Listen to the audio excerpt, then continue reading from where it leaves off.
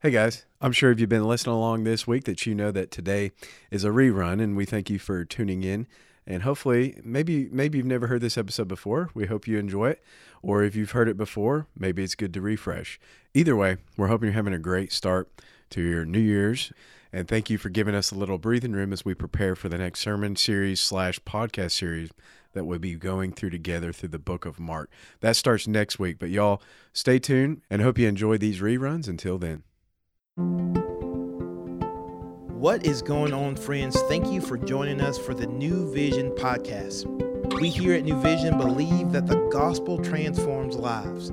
So we're going to take an opportunity to open up God's word and see what he has to say so that we can take the best next step to become more like Jesus. Hi, friends. It's Dr. Joseph here with day number 5 in our 2022 mini-series here about new things. And so I'm excited. I'm going to be reading out of the New International Version. I'm going to read 3 separate passages for you talking about the new heavens and new earth. So let's begin to dig in here. First, in Isaiah 65, verse 17, it says, "See, I will create new heavens and a new earth.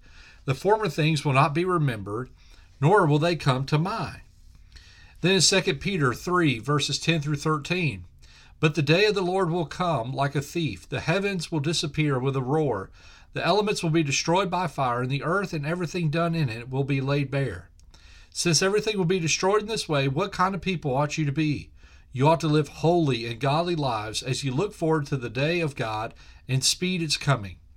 The day will bring about the destruction of the heavens by fire, and the elements will melt in the heat.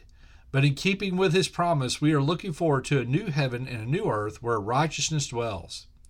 Then Revelation 21, verses 1 through 7. "Then I saw a new heaven and new earth, for the first heaven and first earth had passed away, and there was no longer any sea. I saw the holy city, the new Jerusalem, coming down out of heaven from God, prepared as a bride, beautifully dressed for her husband. And I heard a loud voice from the throne saying, 'Look, God's dwelling place is now among the people, and he will dwell with them. They will be his people, and God himself will be with them and be their God. He will wipe every tear from their eyes. There will be no more death or mourning or crying or pain, for the old order of things has passed away.' He who was seated on the throne said, 'I'm making everything new.' Then he said, 'Write this down, for these words are trustworthy and true.' And he said to me, 'It is done. I am the Alpha and Omega, the beginning and the end. To the thirsty I'll give water without cost from the Spirit of the water of life. Those who are victorious will inherit all this, and I will be their God, and they will be my children.'" Now in these passages, we have 3 visions for the new heavens and new earth that God is going to provide at the end of time. We remember that context is key when reading the Bible. So when we explore Isaiah's vision, we can see that this was during the time when Isaiah is reflecting upon the promised judgment and salvation that is provided in the Lord. He says back in verses 1 through 5 how the people's hearts were obstinate. They did not seek him. Other places you see in the scriptures talking about being stiff-necked. They didn't want to turn their neck. They wanted to have all the appearances of being God's people, yet they refused to obey what God had called them to do. Therefore, God promises his judgment among those people. And we can see that the same people exist today that did during Isaiah's times. There's not a lot that's changed. There are people that are willing to provoke God's judgment even to his face, and yet they want to have all the benefits of salvation. They're willing to forsake the things of God for their own desires. They're not listening to the voice of God. They're choosing to do the things of evil rather than to pursue the things of the Lord. The same was true in 2 Peter 3. Peter explains how in the last days there will be scoffers, meaning that there's going to be people that turn their noses up to the things of God. You ever see somebody turn their nose up towards something? They want to make fun of it. They want to mock it. And the way they are doing that is they will question the promises of God and his return. They will mock the things of God. They're going to try to question the nature of God again and again. And you can see with God's nature comes whether he can or will fulfill his promises. Then, in Revelation 21, we have this glimpse into the final reckoning of God. You see, back in chapter 20, we see where the Lamb's Book of Life was opened, and there were people that were judged according to their relationship with Jesus Christ. This was called the Great White Throne Judgment. And the result for those that had refused Jesus was eternal punishment. Now, let's stop in a way and think about this. God's judgment reflects his nature just as much as his grace and mercy. You see, God's not being unjust by dealing with those that are not willing to listen or obey.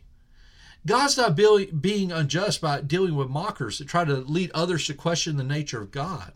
God is not being unjust by pouring out his wrath on those who refuse the grace and mercy of God through Jesus Christ. And in each one of these passages, we see this judgment of God that's on full display, and we see that this reflects how he views sin. God is not going to let sin go unpunished.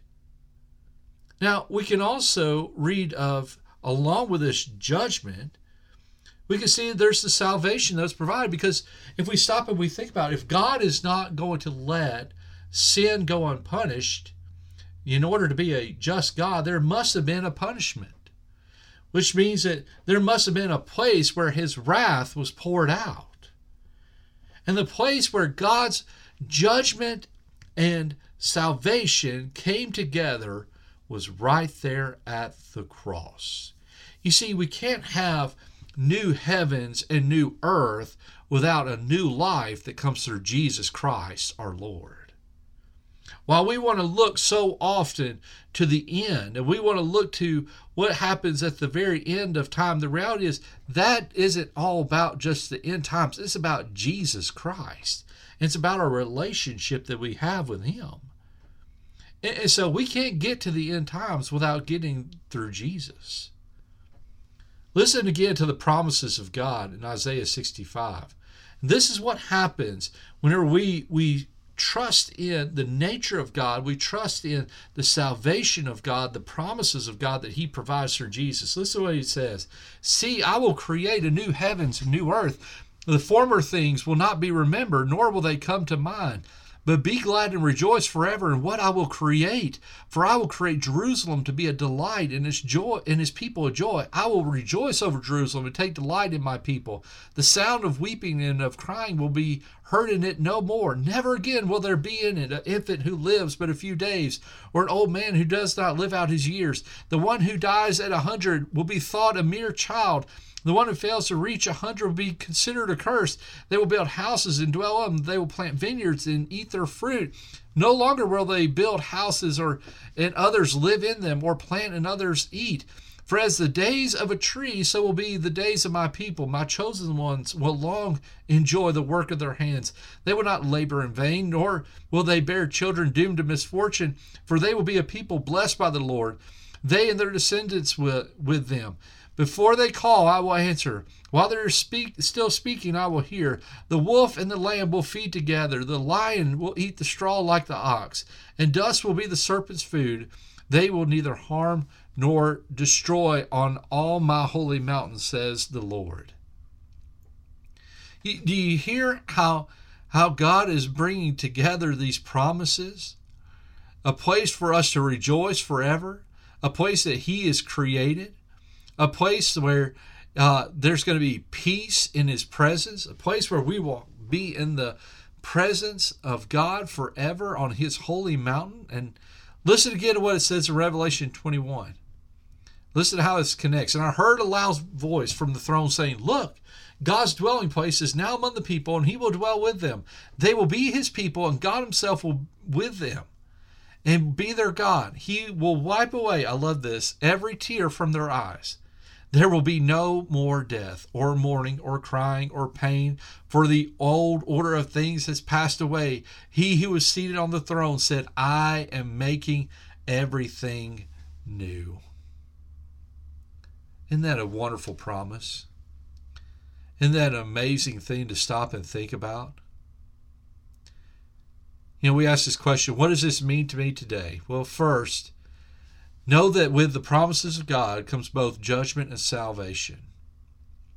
You see, in order to understand the nature of God, we have to see both. How judgment was poured out on Christ on our behalf.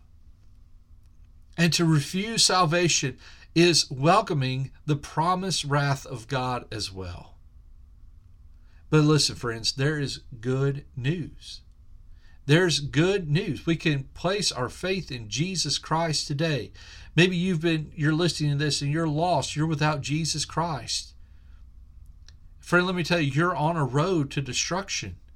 Whether you realize it or not, you are. But today is the day of salvation. Today is the day when you can experience that He's going to make everything new in your life today. He's going to give you a new heart, a new song. You see, the salvation of God is not just about a place, it's about a person. Meaning that the blessing of a new heaven and new earth is to be in the presence of King Jesus for all time. It's to be in a place where tears are wiped away, where I'm with God in His presence, where I'll never worry again. I'm completely satisfied in Him. Because why? I'm a part of a new creation. And here's the question for us. Am I living my life in the promises of God or in my own plans? There's a difference, and there's consequences for either. Listen, my encouragement today is to be someone today who lives in the promises of God and the assurance of salvation. And what does that mean? It means that we see Jesus as King today over our lives. You see, the new heavens and the new earth are about living in the light of the glory of Jesus, the King of Kings and the Lord of Lords. And you could start this new year off today living in the light of His glory, in His plans and His purposes.